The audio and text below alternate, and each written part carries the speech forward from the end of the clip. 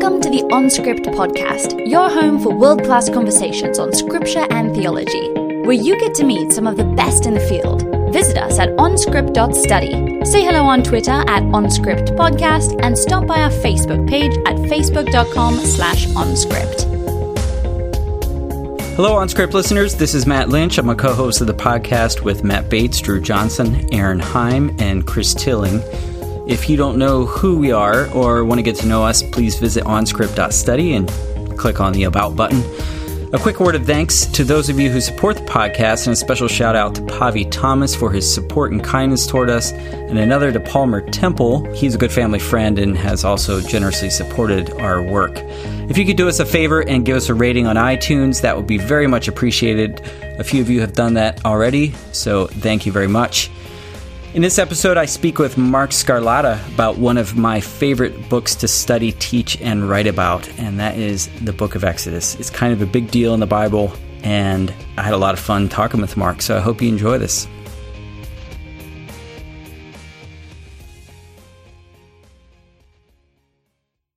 Welcome to the OnScript podcast. This is Matt Lynch, and I'm joined today by Mark Scarlatta, who is a lecturer in Old Testament at St. Mellitus College in the UK, and is also an ordained Anglican priest and vicar in Cambridge. He's the author of 3 books, including the one we're discussing today, The Abiding Presence, a theological commentary on Exodus. Mark, welcome to OnScript. Thanks, Matt. It's great to be with you. So, Mark, what is the driving premise of this book that you've written, The Abiding Presence?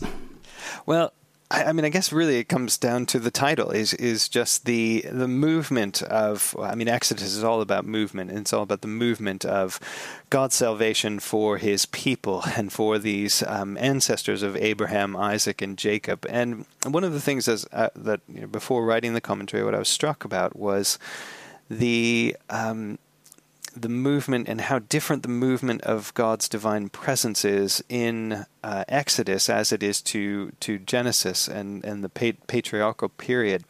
And so what struck me was from, and obviously other scholars had seen this before, but you have kind of the foreshadowing of God's appearance in the burning bush, foreshadowing Sinai, and then foreshadowing the tabernacle at the end of Exodus, in Exodus 40. And so what struck me was that actually, among the whole deliverance motifs and all of the other motifs that come into Exodus and liberation and all of these things, and law and whatnot, what struck me was the kind of centrality, or at least in my mind, of reading through the narrative and seeing how, the movement from kind of what is the virtual absence of God in Exodus 1 and 2, to his absolute utmost kind of abiding, permanent presence among the Israelites in the tabernacle to Exodus 40, and then kind of everything in between that. And so I saw that as kind of the driving kind of narrative force of the story of this movement of Israel from kind of the absence of God or waiting on God in suffering to be having him abide perfectly in their midst, in the heart of their community, and that to me was kind of sums up the whole of Exodus. I mean, there's so many other things obviously in it, but that was what I saw as kind of really the driving movement of the whole narrative.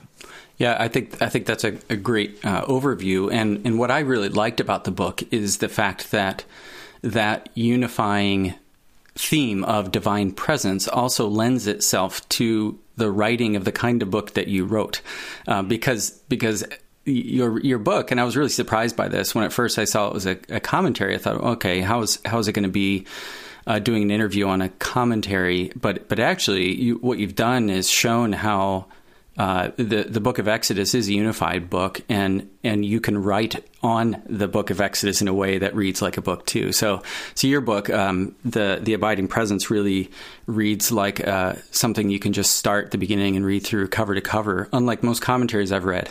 Yeah, and I think that's that's the beauty. I mean, I love all commentaries, all shapes and sizes, but I think that's the beauty of a a more kind of theologically oriented commentary, is that you do get a sense of taking larger chunks of the text and kind of seeing how the narrative flows out, and really what kind of theological themes and motifs come out of that. And I think that is I don't know, it probably goes back to my I studied English literature in university and undergraduate, and I think there is something in me that loves to see the wholeness of the story. I mean, that's not to say that Exodus isn't a completely complex and multi-layered text that probably came together over centuries, but the way that it's crafted now is just so amazing. And I think also that whole theme of kind of abiding presence. I mean, I don't know about you,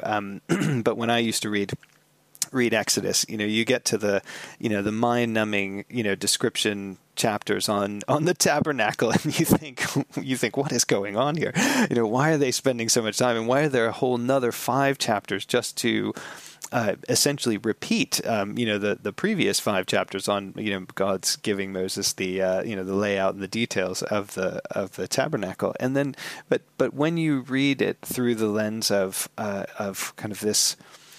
The force of the narrative being God coming to dwell, in this permanent way in His holiness with His people. I mean, you do see that, at the crux of Exodus, at least certainly after Exodus 15 in the wilderness and Sinai and so on, the crux of Exodus seems to be this question of how can a holy God dwell with an unholy people? And the answer is within the law at Sinai and the prescriptions for the tabernacle. And if they can keep these 2 things, or if they can do these 2 things, which of course they can, but if they can, then His holiness will in some ways infect the Hebrews, the Israelites, to become this holy nation, to become this kingdom of priests. So I thought that was absolutely fascinating when I went back through it and kind of read it through that lens.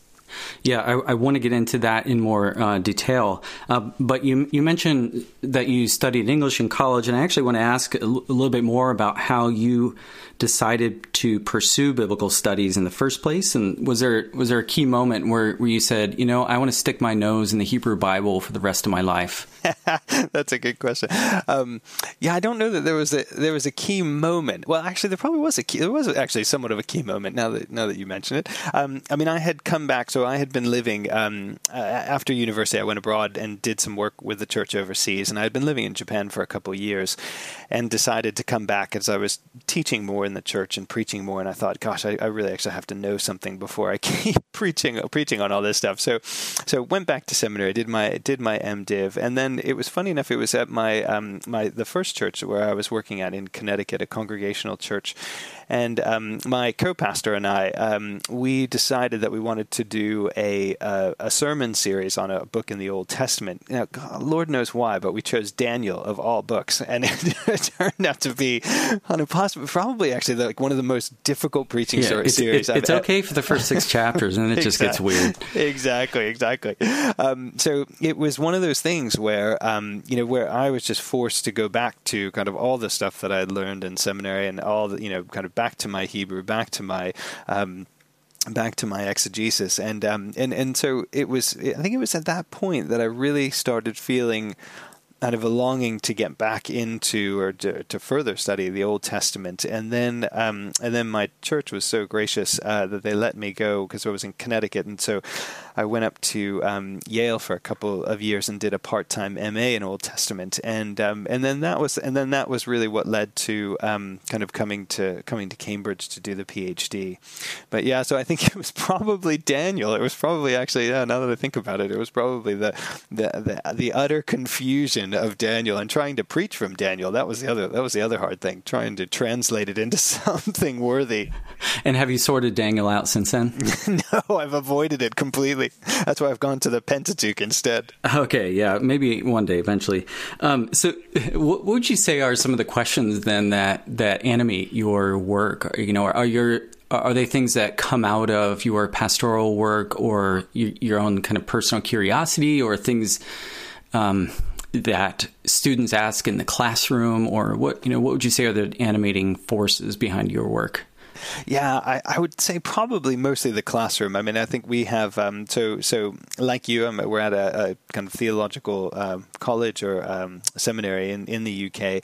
We train at St. Mellitus, we train mostly ordinands who are going to be in priests in the Church of England, but we have regular undergraduates as well. But I think so much of what I do, and I think so much of this commentary actually was written really with my students in mind, because I think the hope was that it would be academic enough in the sense of, offering resources and background and the scholarship on the subject, but not overwhelmingly academic. I mean, I think this was the hardest thing for me in writing this commentary, was to try to allow it to flow without burdening it with too many footnotes, because I mean I love footnotes, and I could just go for a mile with them, but it was painful at times to try to hold back, and but it was I did it very purposely, because I think there is something about reading through a book and reading through the flow of a book, and not always being distracted by endless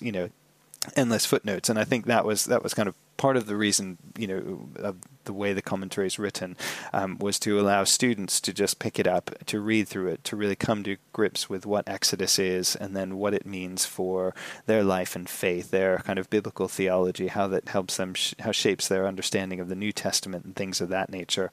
But also preaching, because so much of, I was preaching frequently on Exodus when I was writing the commentary in my church. So that was fun too.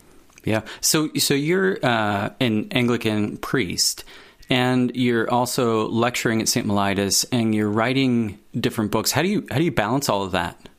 That's a great question. The answer to that is and I say this in all seriousness, is Sabbath rest. And this is actually one of the other great things that that came out of my study of Exodus. You're just trying to promote your book. No, I know this. I'm promoting my next book on Sabbath. That's what I want to promote. Okay. so yeah, no, I've been absolutely. I think that was one of the surprises of studying Exodus was the the centrality of the Sabbath. Whether it's in the manna story or the actual commandments, the Decalogue, or whether it's in framing the construction of the tabernacle, and then the later Exodus 31, the commandments regarding the Sabbath. But it really did. It really struck me, and it really convicted me in many ways, because I knew that my life, because I hadn't done a study of the Sabbath, and so what happened was about kind of a year and a half ago, I really began practicing kind of Sabbath rest. So it was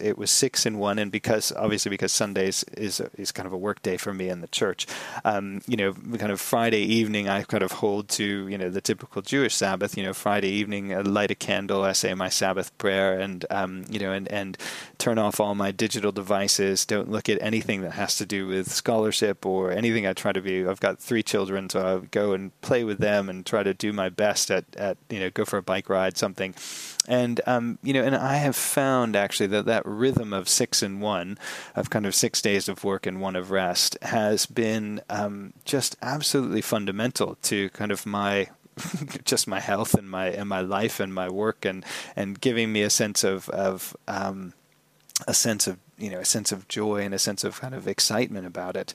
But yeah, no, I mean it does get a little crazy at times. But it's just, I love being a part of the church, and I love, I still love kind of being a full-time lecturer at the theological college, and so all of the things, and to a certain extent, a lot of it blends in together. So I do a lot of sermon writing on the trains, okay, back and forth to London, and listening to your podcast. That's the other time where I get to enjoy OnScript, is when I'm driving down to one of our centers in Chelmsford. I could drive there and back, so I always get to listen to the most recent podcast there. Yeah, and the most recent being with Dr. Irvine Shablatzim. Have you listened to that one yet? No, I haven't gotten to that one yet. Okay. Well, you need to listen to that one. Yeah, good. That's a very special episode. So, yeah, I have a lot of questions here about Sabbath. We can jump right into Sabbath, since the Bible kind of does in the beginning, right? So what are some of the things that, or maybe what are some of the misunderstandings about Sabbath that you think that Christians hold and that we need to be liberated from? Yeah, I think for me, in studying, kind of how the Sabbath is approached in the New Testament, how it's approached by Christ, and I read a little bit about at the end of, I can't even remember what chapter it is, but one of the chapters, I think it's the one on manna maybe, about the kind of Jesus' response to the Sabbath and some of the things that are going on in the New Testament period. But I think often, and maybe this was my own kind of understanding, is that Jesus, the Sabbath is always a confrontational event in the New Testament. There's always some sort of confrontation around it. And so I think the default is for Christians just to simply think, well, obviously then, the Sabbath is obliterated. It's superseded by Christ. Jesus has died and resurrected, and all those old laws are gone, basically. We have this new covenant. And so, but then it struck me, it struck me about its centrality in the Exodus narrative, but then just in the Decalogue itself, that how is it that, in my mind, and this is where I really felt convicted, but how is it in my mind that we can still say, or hold to an even more stringent interpretation of, do not murder, do not commit adultery, do not steal, do not bear false witness, all of those, and yet somehow just decide that, the fourth commandment for Sabbath rest is just not applicable anymore. And so that got me thinking. And then I started doing some research. I read a great book. There was a collection of essays on the Sabbath, and it traced kind of the historical change in the church. And what I realized is actually in the very early New Testament, most of the early Christians probably did still practice Sabbath, but then they began worshiping on the Lord's Day, which was Sunday, the day of resurrection. And then so it's really there's a lot of history in between, but really until Constantine, when the Lord's Day or Sunday is made kind of essentially the official day of worship for the Christian church. But the practice of Sabbath and the practice of rest, still continued in some communities. And it wasn't really until later in the medieval period that actually Sabbath laws became associated with Sunday. And so Sunday was always it wasn't a day that kind of the whole idea of Sabbath transferred to Sunday, though it can be that. I don't think it matters what day you have Sabbath rest, but it was the medieval period that really began kind of instituting Sabbath laws against work and things like that on Sunday. So it's a relatively recent change, but I think that there is a sense of because one of the things about Sabbath, I think, is this idea that God. It's a gift, it's a gift that God gives to his people, and it's a gift of rest. And, Jesus says, Sabbath was made for humanity and not humanity for the Sabbath. And I think that a gift of rest is something that is, in the creation story in Genesis 1 and 2, it's something that is leading to the wholeness of creation. And I think there is something about Sabbath that is leading to wholeness, and that's something we experience as Christians now, in Christ and in the Spirit, that we're experiencing that holiness, but we're still very much physical, fleshly beings. And, and we also need to physically stop. I mean, that's the root of what the Hebrew Shabbat means. It just means to cease and to stop. And so, so it's fascinating. And that's why, I wanted to write this little book on that now, because, I think for us today, the question really is, what does it mean to stop or to cease? Or what does it mean to embody a holy ceasing in kind of a digital world, a kind of a nonstop society that's kind of 24/7. And I think that's really critical for the church, because the amount of, clergy burnout and everybody, is just, it's astronomical, and it shouldn't be that way. I mean, I just don't think that's what God calls us to do. I tell my students that. I said, you didn't get called to the priesthood so that you could burn out in 3 years and then go into rehab. That's not really why God calls you to this ministry of his church. So, yeah. Yeah, so it's interesting then that in terms of instituting law, that's really the first law that gets set in place for the Israelites as they're leaving Egypt is God's already training them. Well, I mean, you could look at the Passover law and festivals and so on, but as they get into the wilderness, he starts training them in Sabbath practices, because that's the heart of the difference between Pharaoh and Yahweh in the story of the Exodus, right?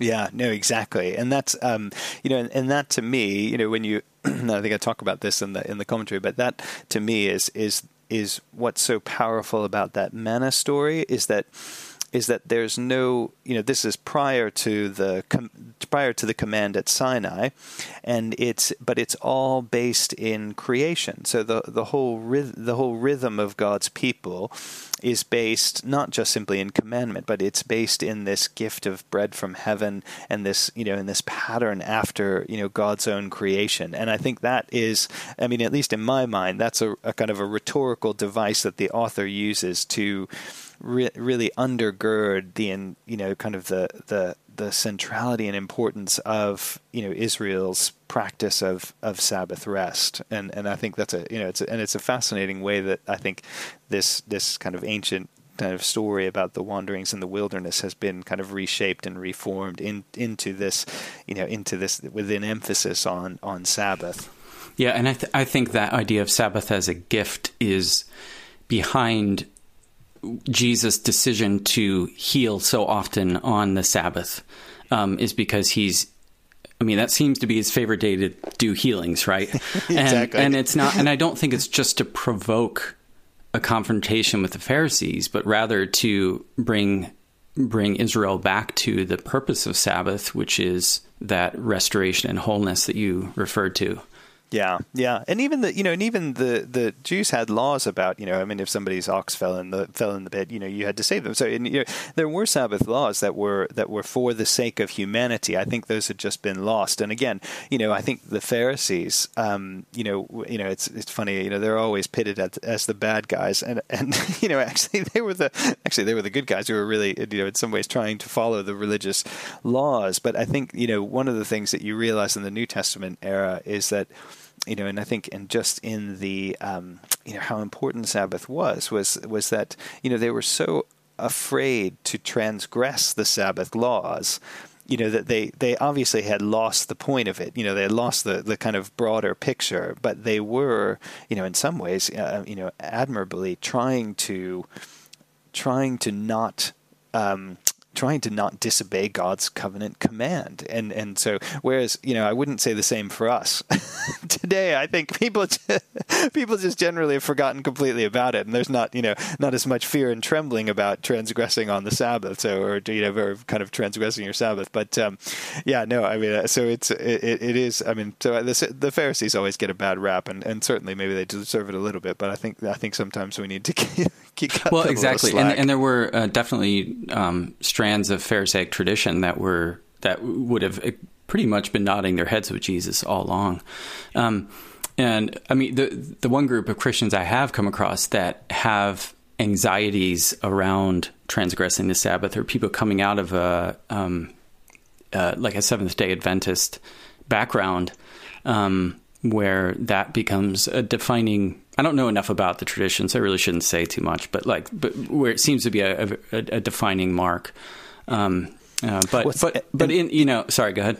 No. And somebody brought that up with me. It was funny. I was speaking at Sabbath on a conference, and someone said, "Well, this was really funny." They said, "Well, you quoted a Seventh-day Adventist and a Jew, so I'm not really sure that I believe what you're saying." I said, "Sorry about that. I didn't know that I was, not quoting the right people." But anyway, right? Yeah, that disregards whatever you say. You have to disregard it. Exactly. But the one thing that I came back to this person and said, I said, well, regardless of who said it, I said that, the point is that, my understanding, at least in the New Testament and kind of in the resurrection and in this new age of the Spirit in the Christian church, that the I think the legal laws of the Sabbath, or let's say the Old Testament laws of the Sabbath, not making a fire, and I certainly wouldn't say that Christians need to subscribe to these laws, but I would say that the Sabbath is itself still to be to be practiced. But I think in kind of the age of Christ and the age of the church, I think there is, I mean, at least maybe this is just my personal opinion, but I don't think there has to be a specific day. I mean, I think Sunday is still the Lord's Day. You know, for some people that's their Sabbath, but for some people it's not. I think what struck me in Exodus is more, you know, the emphasis on the pattern of 6 and 1. And I think that, you know, and that's what I've tried to convey to my students, because one student said, well, what about shift workers? And I said, well, yeah, that's true. That's a really difficult issue. But you can, potentially ask your boss, that I can be on for, 6 days of shifts, but I'd like to be off for this one. And so, yeah, so, I mean, I think it takes some thinking, and it takes some kind of, theological wrestling to say, okay, do we believe that this commandment from the Decalogue, if we hold to all the other 10 commandments, or we think they're still valuable even in the, in the age of Christ and the age of the Spirit, then how do we hold this Sabbath command? How does that become, central for the health of, the church? Because just as you said, Christ healing on the Sabbath was a foreshadowing and a sign of the Sabbath being a day that leads to wholeness and leads to our wholeness. Yeah. Yeah. And I think, there definitely needs to be flexibility and creativity around people that can't, maybe they're working 2 jobs and they're just barely staying afloat and not being, not using it as a club to beat people with, but rather an invitation to people to engage with as God leads them. And I think there is something really central in the Exodus story, and I think you brought this out really well in the book. So I look forward to your next book on this. But just like even going back to that initial showdown between Moses and Pharaoh, where Moses and Aaron go to him, and I think it's chapter 5, and they're like, let the Israelites go so that they can worship. And Pharaoh's like, I don't know Yahweh. I don't know Yahweh. Who is this guy? And you're trying to cause the Hebrews to Shabbat from their work. And there's that initial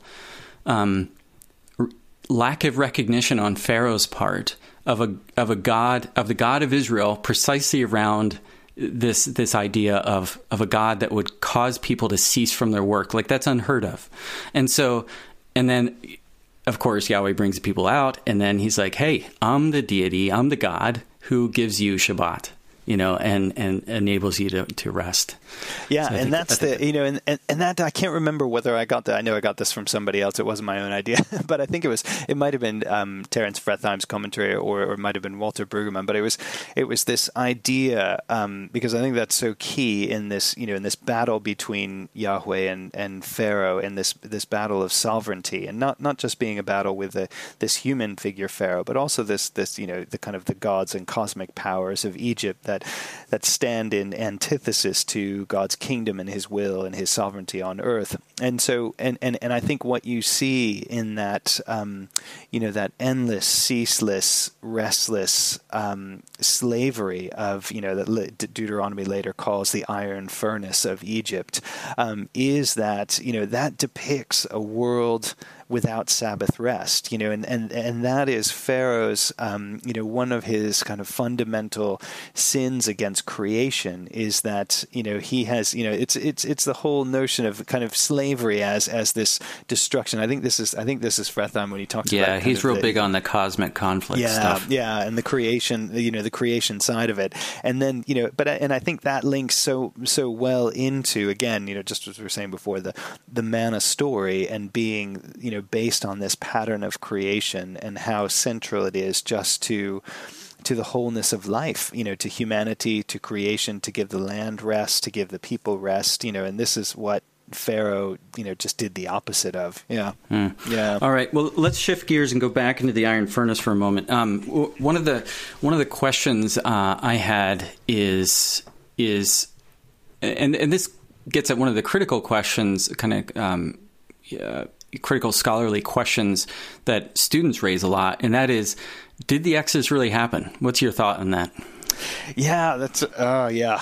I know. There's so much on that. I mean, I think yes. I mean, at the end of the day, yes. I mean, I would say, did it happen in exactly the way that it's recorded in Exodus? I think that is a different question, because I think the way the biblical authors portray it. I mean, in my mind, they're portraying it in a very selective, depictive way that is kind of a theological retelling. It's a narrative and a rhetorical retelling of the history of ancient Israel and of God's work in Egypt.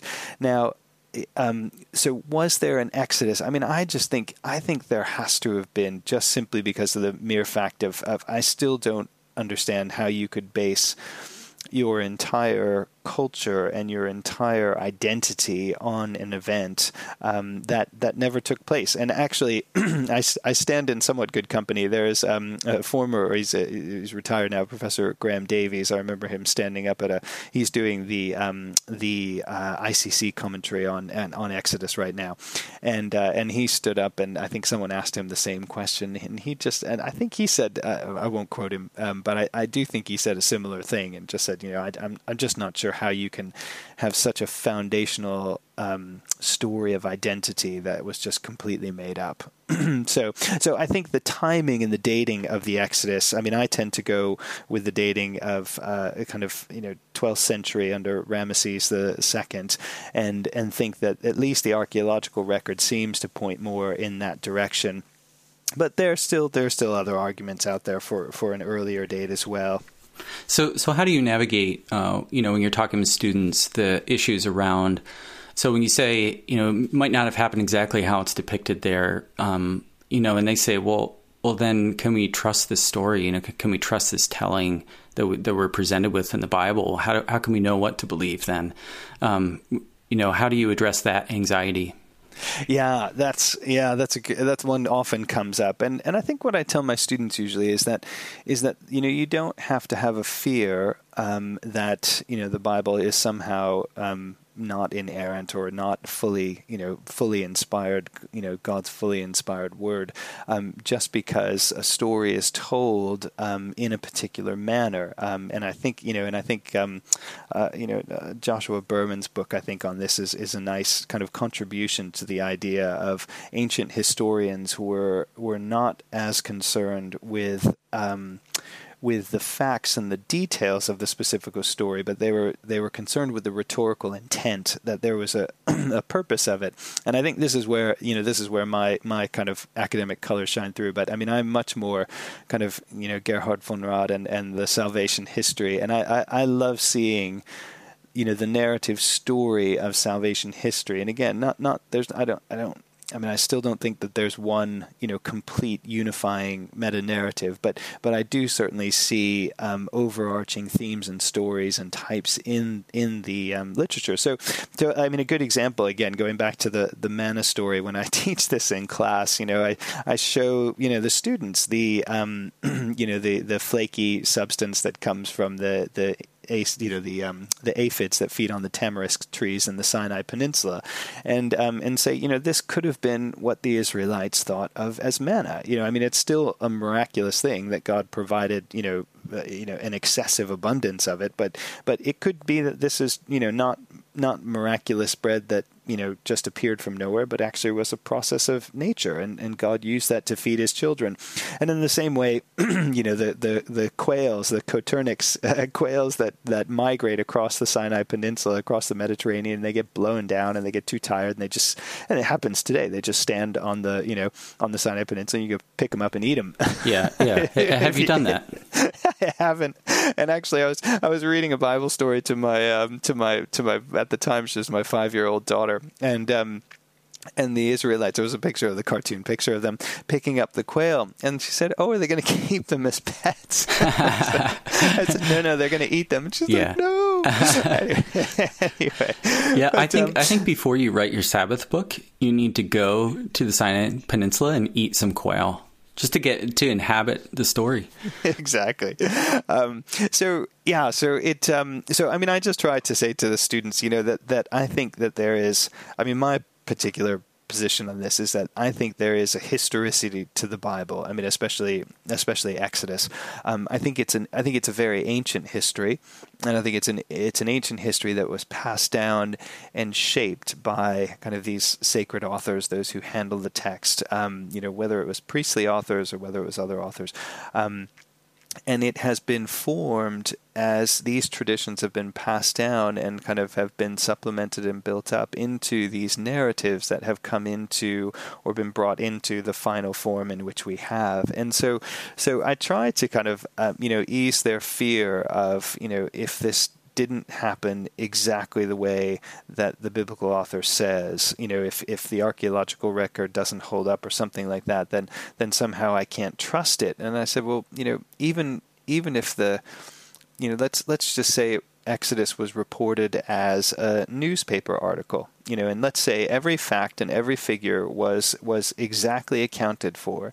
I said, do you think that by the end of reading, a very long, 40-chapter newspaper article, I said, would you have any inclination or any further understanding of who God is, your relationship to Him, and His relationship to us, and just because you have a particular fact? And so I think when you present it that way, I think a lot of my students will start to understand, actually this is more than just telling a factual it's more than about just telling a factual story as much as it is telling about a theological story that has this immense importance in the life and faith of a community of people who believe in God, who believe in Yahweh. That's really helpful, and I've used, and others have as well, used art metaphor. I was a student of V. Phillips Long, who wrote The Art of Biblical History, and one of the things I picked up from him is the analogy with artistic genres. So if you take, and I've shown my students like a picture of water lilies, and then shown a Monet painting of water lilies, and then if you ask the question like, which one is true? Or which one gets at the heart of water lilies, and really, then you have to think about, okay, what's the sort of genre intent and purpose behind Monet's painting? And he was trying to get at the experience of moving out into nature, and in order to convey that, he had to move away from a kind of photographic representation. And I think in a similar sense with biblical history, sometime in order to communicate its true and deeper meaning and theological significance, there can be a move away from that photographic or videographic reality, but that's not a move away from truth necessarily. And I think when you equate photographic reality with truth, then you kind of miss out on the force and power of artistic genres. Yeah. I'm gonna steal that one from you. Thanks. Oh yeah, okay, yeah, go for it. I have a lot in stealing from your book, so it's only fair. So, all right, you ready for a speed round? Yes. Okay. All right. So now some of these you might know from listening to past OnScript episodes. So I might have to mix them up a little bit, but the first one's a warm up. You should expect this one. What's the most influential book in biblical studies in the last 50 years? Oh yeah, I knew you were going to ask this one, and I have actually thought about this and didn't come to any sort of answer. Yeah, okay. By the way, it has to be in Italian. Yeah, that's right. But because I did just get back from Rome, I could cite some papal scholarship. It's funny. I don't know. Yeah, it's so difficult. But I would say for me, and this is probably just because I'm just about to start an MA seminar on Gerhard von Rad. So I would say von Rad's Old Testament theology. I would say, it's either, and maybe this is just more personal, but I would say it's either von Rad's Old Testament theology or maybe Brueggemann's Old Testament theology. I think those two for me, and again, it's probably more personal, but have just stepped into a kind of a type of exegesis and kind of theological wrestling with the text that really just resonates with who I am. And whether it's kind of groundbreaking in all of Old Testament, I doubt it.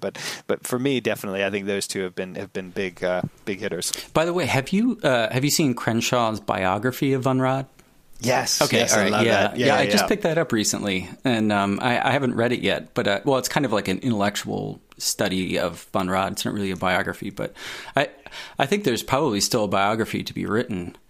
You know, somebody asked me to do that, and I might end up doing it after the MA module. But it's yeah. I mean, you know, you've got to. I mean, I don't know. I just think a guy who commits his life to kind of studying the Old Testament to bring it into kind of the Christian church and into Christian faith, you know, under the Nazi regime, you know, I mean, that's just right under their noses. Like, yeah, I mean, at the University of Jena, which was the you know, bastion of Nazi ideology and pseudo scholarship. So it's really astounding. It is amazing. It is amazing. Anyway, so that's my that would be my pick. We're violating the speed round. Okay, yeah, since you're an Exodus guy, if you could inflict one plague on the United States, what would it be and why? One plague. You have to choose. How about, okay, this just it popped into my head, but how about the locusts?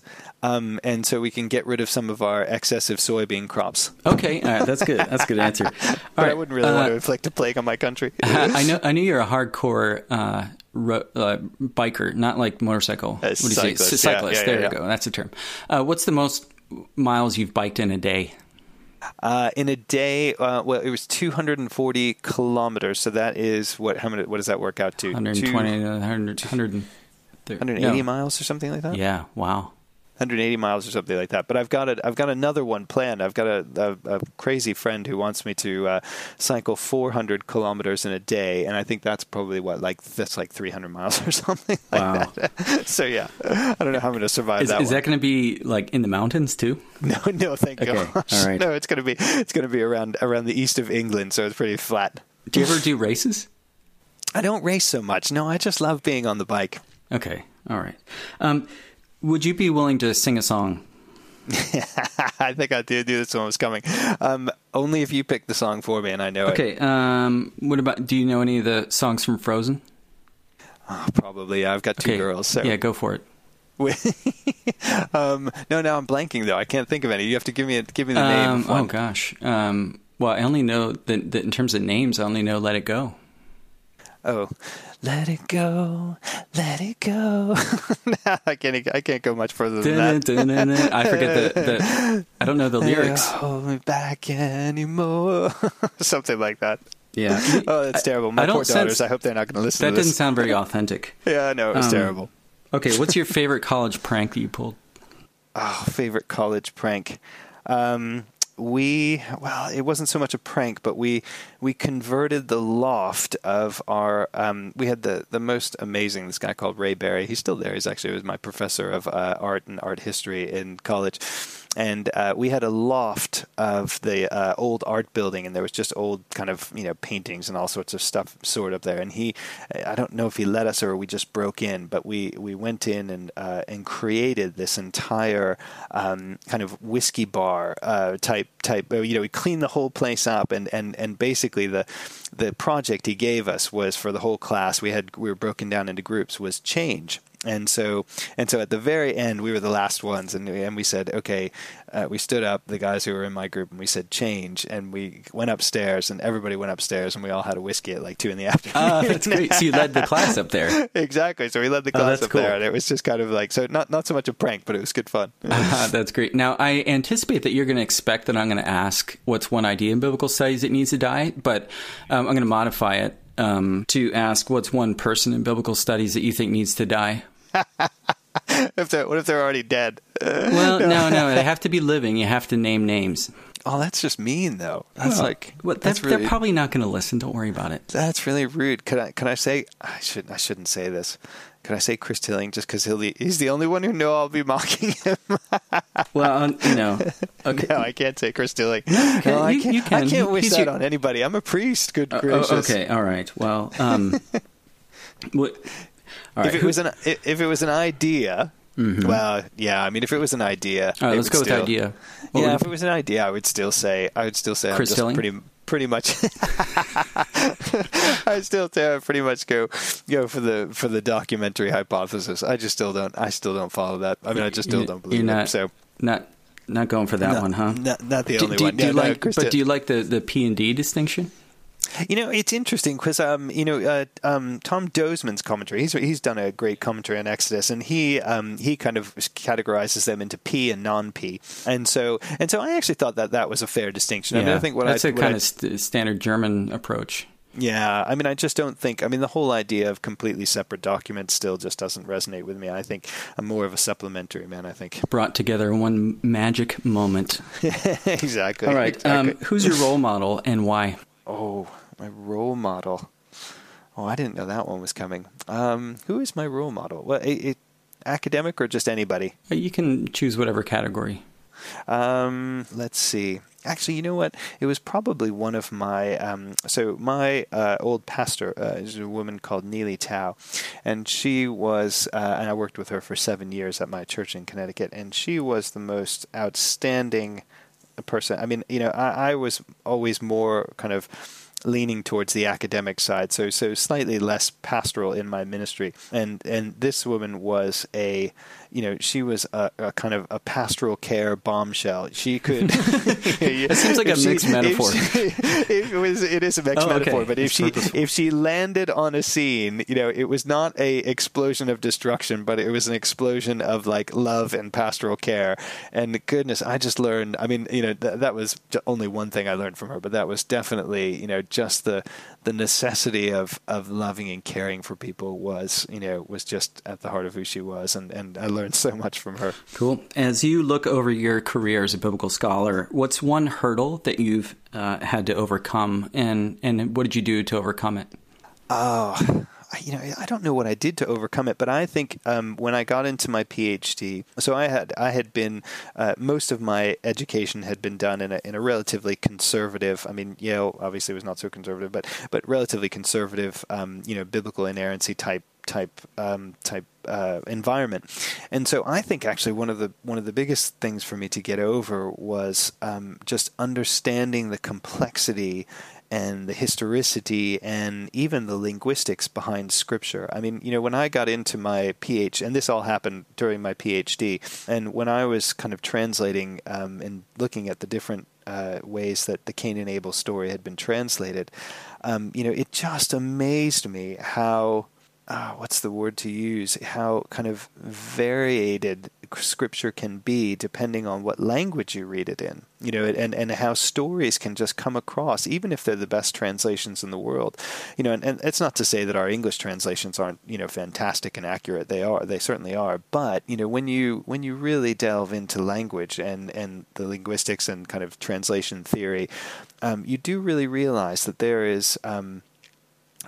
is just so much that that is really a kind of a divine mystery behind Scripture, and I think for me, coming from a relatively conservative background, I think for me that was probably the most difficult thing, and it was just like what we were talking about before, like how do you answer that question? Is this real or is this true, or how did this? How do we actually even have this text in front of us?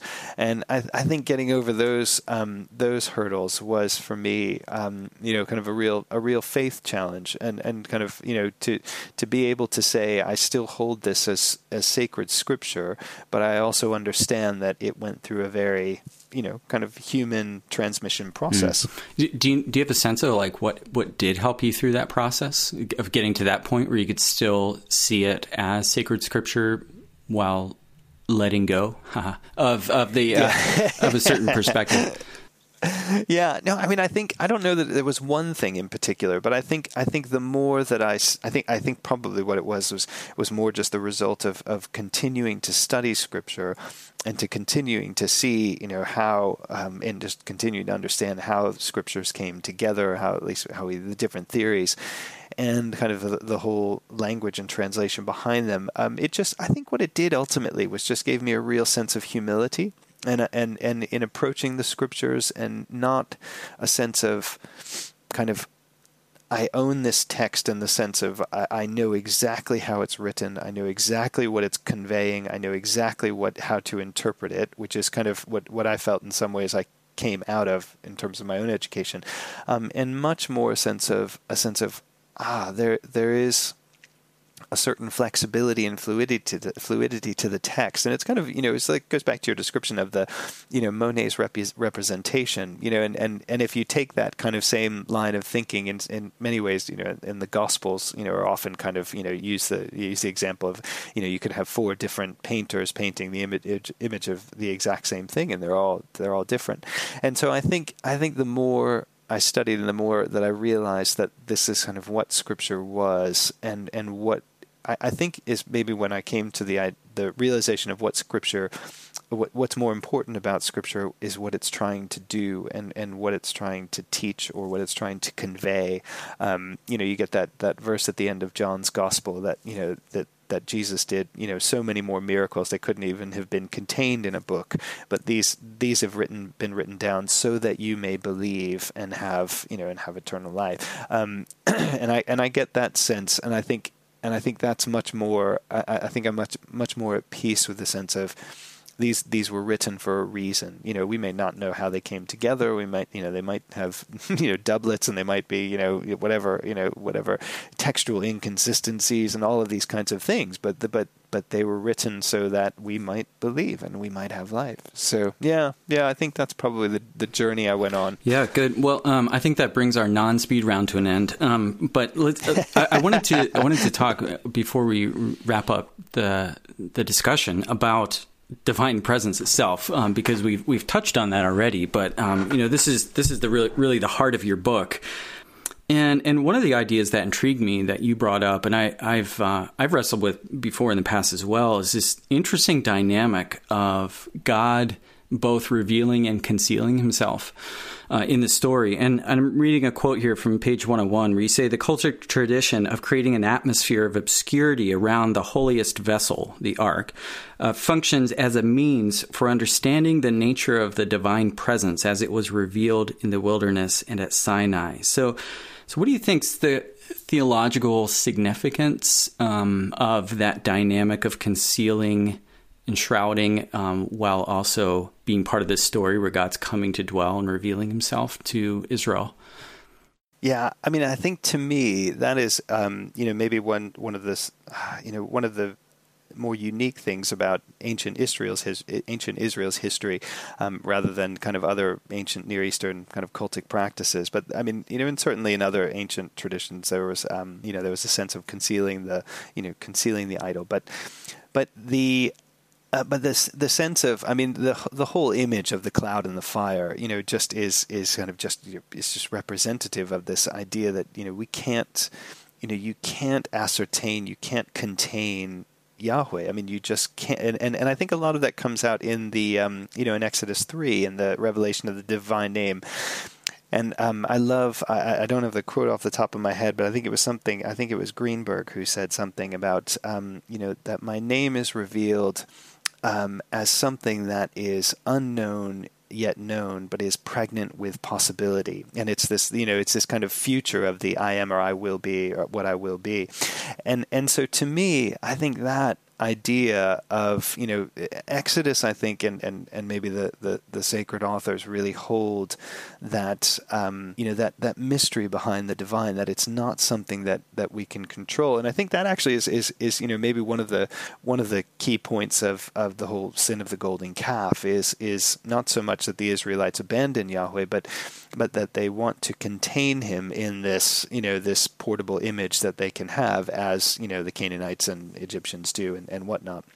And so I think it seems to me that in Exodus there is this, this constant need for the authors to express both, and this is what I find so fascinating and so amazing in some ways, the desire for God to be in relationship and in some ways in unity with his people. I mean, this whole Exodus 25, let them build me a tabernacle so that I may dwell in their midst. So literally, like this shakan, to literally dwell, to kind of set up your tent, make your home in the heart of the people. And yet, and so there's this intimacy, and you see that, in Moses' kind of Exodus 33 and seeing God face to face and all that.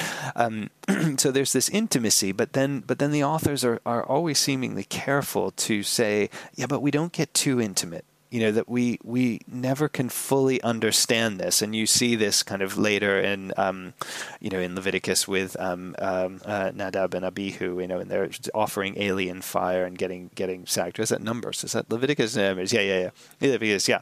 And so even to a certain extent, and who knows what the story is about, but even to a certain extent in Exodus 4, when Moses is going back to Egypt with Zipporah, and you have this scene where God's about to kill him. And you're just thinking, okay, God, somebody missed the plot because he's your main character, and you're about to wipe him out.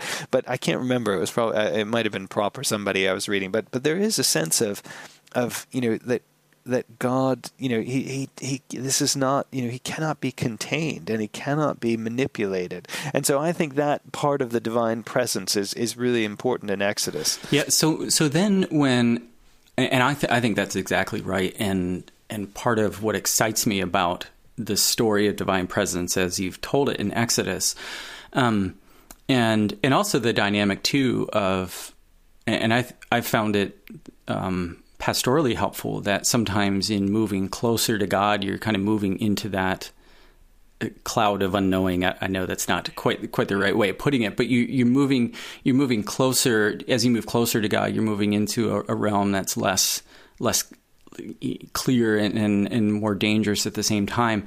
But when I've taught on this, one of the things that inevitably comes up is that someone will say, yes, but aren't you glad that's all so different now in Christ? Because he's torn down the veil into the temple. We no longer have to, have priests coming between us. Sorry, Mark. We no longer have to have priests between us and God. We have that direct access. This is all changed now. So what's your response to that reaction to these wonderful stories of God concealing and revealing in the book of Exodus? Has that dynamic now changed in Christ? Yeah, usually I point to, I'm so terrible with my New Testament references. Is it Hebrews 13 or is it Hebrews 12? Our God is a consuming fire. I'm like, he hasn't changed. So yeah, no, I mean, yeah, that's a wonderful text to go to, actually. That it is a good one, especially after the author of Hebrews has gone to such pains to say now Christ has entered the Holy of Holies, and actually there's an interesting Doug Moffat, I think is David Moffat, David Moffat, sorry, up at St. Andrews, is just, I think he's just either doing some writing on that or was recently lecturing on that and talking about Christ's atonement in the Holy of Holies, that he's making atonement for us, but I mean I think the idea of the obscurity of God, I think is still is still fully known in Christ. I mean, I think there when you read you pick up any volume on the Trinity or anything else for that matter, you realize that even though we have had kind of the image of the image of the fullness of the image of God. I was just reading Colossians just recently, this. That Christ is the fullness of the image of God, and yet, Christ in his risen form. I mean, you certainly get that in the book of Revelation. When John kind of bows down, he can't even bear to be at his burning kind of flaming feet and whatnot. And so I think, I think there's still so much room, even after the revelation of Christ, there is still so much room for, for the unknown side of God, as theologians call it, the kind of the apophatic theology of what just cannot be said of God, because he's God, and so even with the revelation of Christ, I certainly don't think that the mystery is finished, and that notion of the great cloud of smoke and fire, I just don't think that's gone. I think that's still. I mean, we certainly have a clear revelation of who God is and who He is in Christ and who this Trinitarian God is for the Christians. But I certainly think there are definitely still. I mean, at least I've experienced in my own faith elements of God's, of God's, the mystery of who God is. So yeah, no, I don't think it's good. Well, I mean, it's interesting yet. As you were talking, I was thinking, well, maybe it's that if Jesus is the fullness of the glory of God, if there's going to be a fullness of God's glory, there's going to be a fullness of shrouding and cloud around that glory, so that we could expect both of those things at the same time. I mean, if Jesus is the definitive revelation of God, he certainly raises as many questions as he answers, right? I mean, and the way he communicated, even through parables, and often deliberately shrouding his own message, and I just think, there's probably, we can expect a cloud to surround the glory of God as it comes in Christ as well. Maybe I'll have to think about that one. Yeah.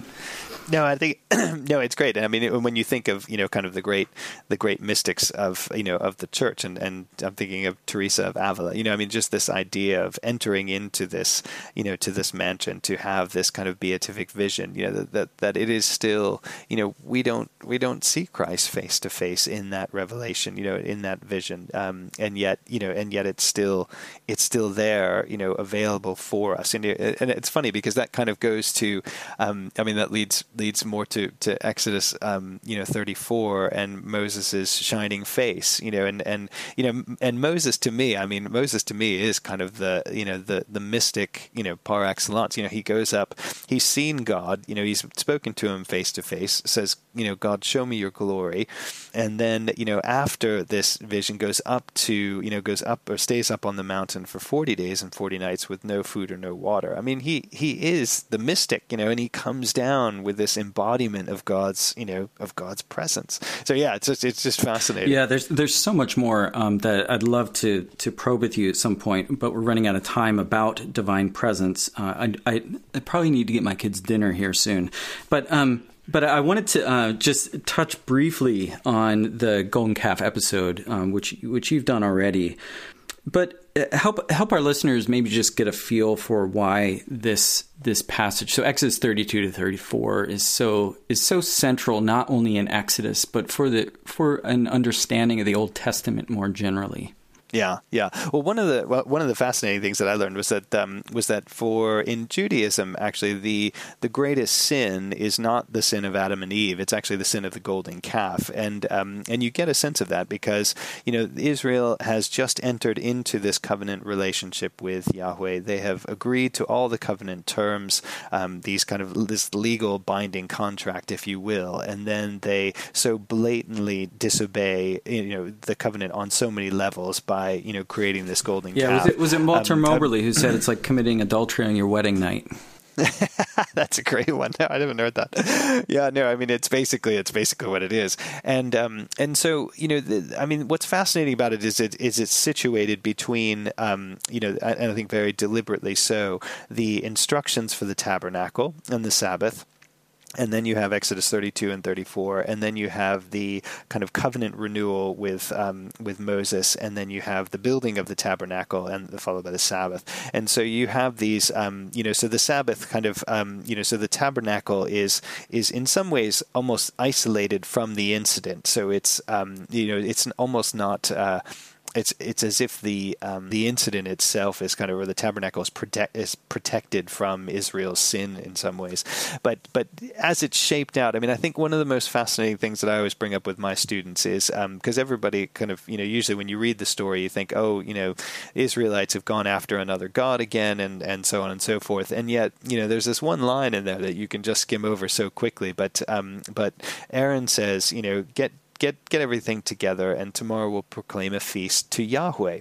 And this is right after they've made the golden calf. And I say to my students, what do you think? What is going on here? Like, are they just confused? and so, I think one of the central things in that is Israel's impatience, and this is a kind of a constant thing throughout the Old Testament, is that Israel refuses to wait on the Lord and to wait on his and his servant Moses, and I think that's one big thing, is impatience. And I think the second big thing about the golden calf is that not only is it the complete breaking of the covenant, but it's the but it's the deliberate, and you can see this in all the language of kind of the care and the precision that's meant to go into the construction of the tabernacle, which is Yahweh's space. It's his home. It's where he is to be worshipped. And you have this kind of tripartite division of the outer court and the inner court of holy, the holy court and the holy of holies. And so, here you have this kind of blasting out of the furnace, this calf that's, kind of, just naked in front of everybody, and it's there for all to see and exposed, and the people have, and Aaron has collected things, whereas when they build the tabernacle they give freely, and all of these things.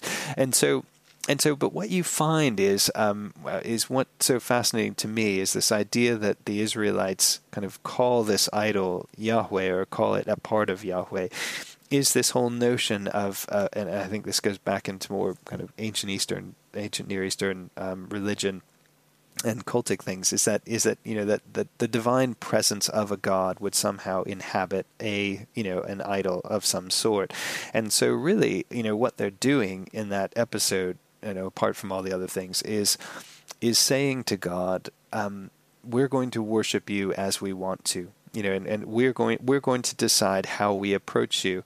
And the whole thing about divine presence in Exodus is all about this shift in how Israel is to understand and respond to God's holiness. And so this kind of just utterly flies in the face of all that. So so I think they're trying to manage and control how God, not only where God's present, how God's present, but how God's worshipped too. And that's interesting, because I'd never thought about this connection before, but really at the heart of the plagues narrative is this idea that Yahweh is saying to Pharaoh, I can come in and do whatever I damn well please in Egypt. Like he can walk right into Egypt and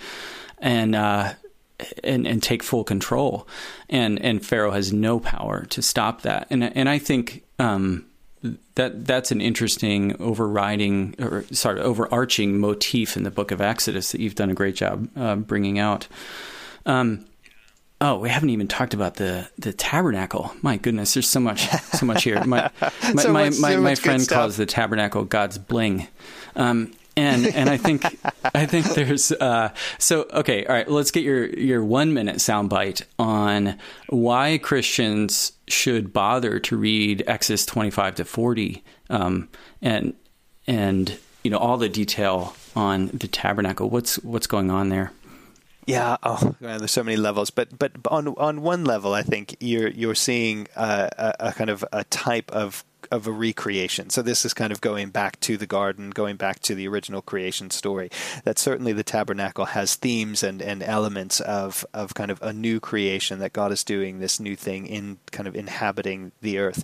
But I think all of the God's bling. I love that. I love I mean all of the symbolism. The gold and the holy places and all of that kind of stuff. All the symbolism comes through. But I think what ultimately the tabernacle does is it says that, as its representative, God says, make this in the tavnit, in the image of the heavenlies. And so there's certainly a sense of reproducing kind of what is the cosmic order of how you approach Yahweh.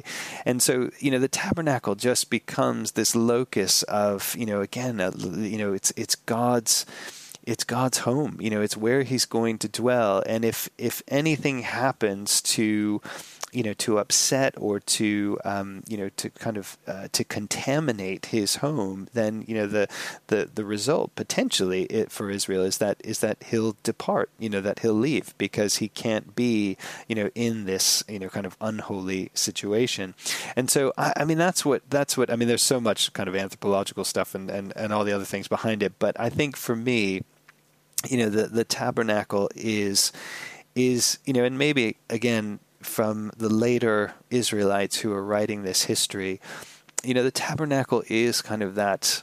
I don't know. Sometimes I often wonder whether there's a certain nostalgia kind of going on in the biblical authors, and looking at this time where, there wasn't necessarily a temple, although the temple is celebrated and it's great and all these things, but that there was a time in Israel's history, in its kind of, its newborn, kind of growing into this new identity, where God was just present in this, in this portable tent, and he just lived at the heart of us, and we kind of enjoyed his glory and his holiness, and and all of that kind of stuff. And I sometimes wonder if that's what's going on in some of the writings in the Pentateuch. I don't know. Well, Mark, this has been really enjoyable to talk to you about Exodus. I could keep going all day, but our listeners are going to have to purchase your book. I highly recommend it, and thanks so much for taking the time to speak with OnScript. Thanks for having me, Matt. It's great to be with you. You've been listening to OnScript, delectable conversations on scripture and theology. If this episode has brought you inner peace or lit your biblical fire, please consider a small donation of just $2 or $5 per month. Information on how to donate can be found at onscript.study/donate.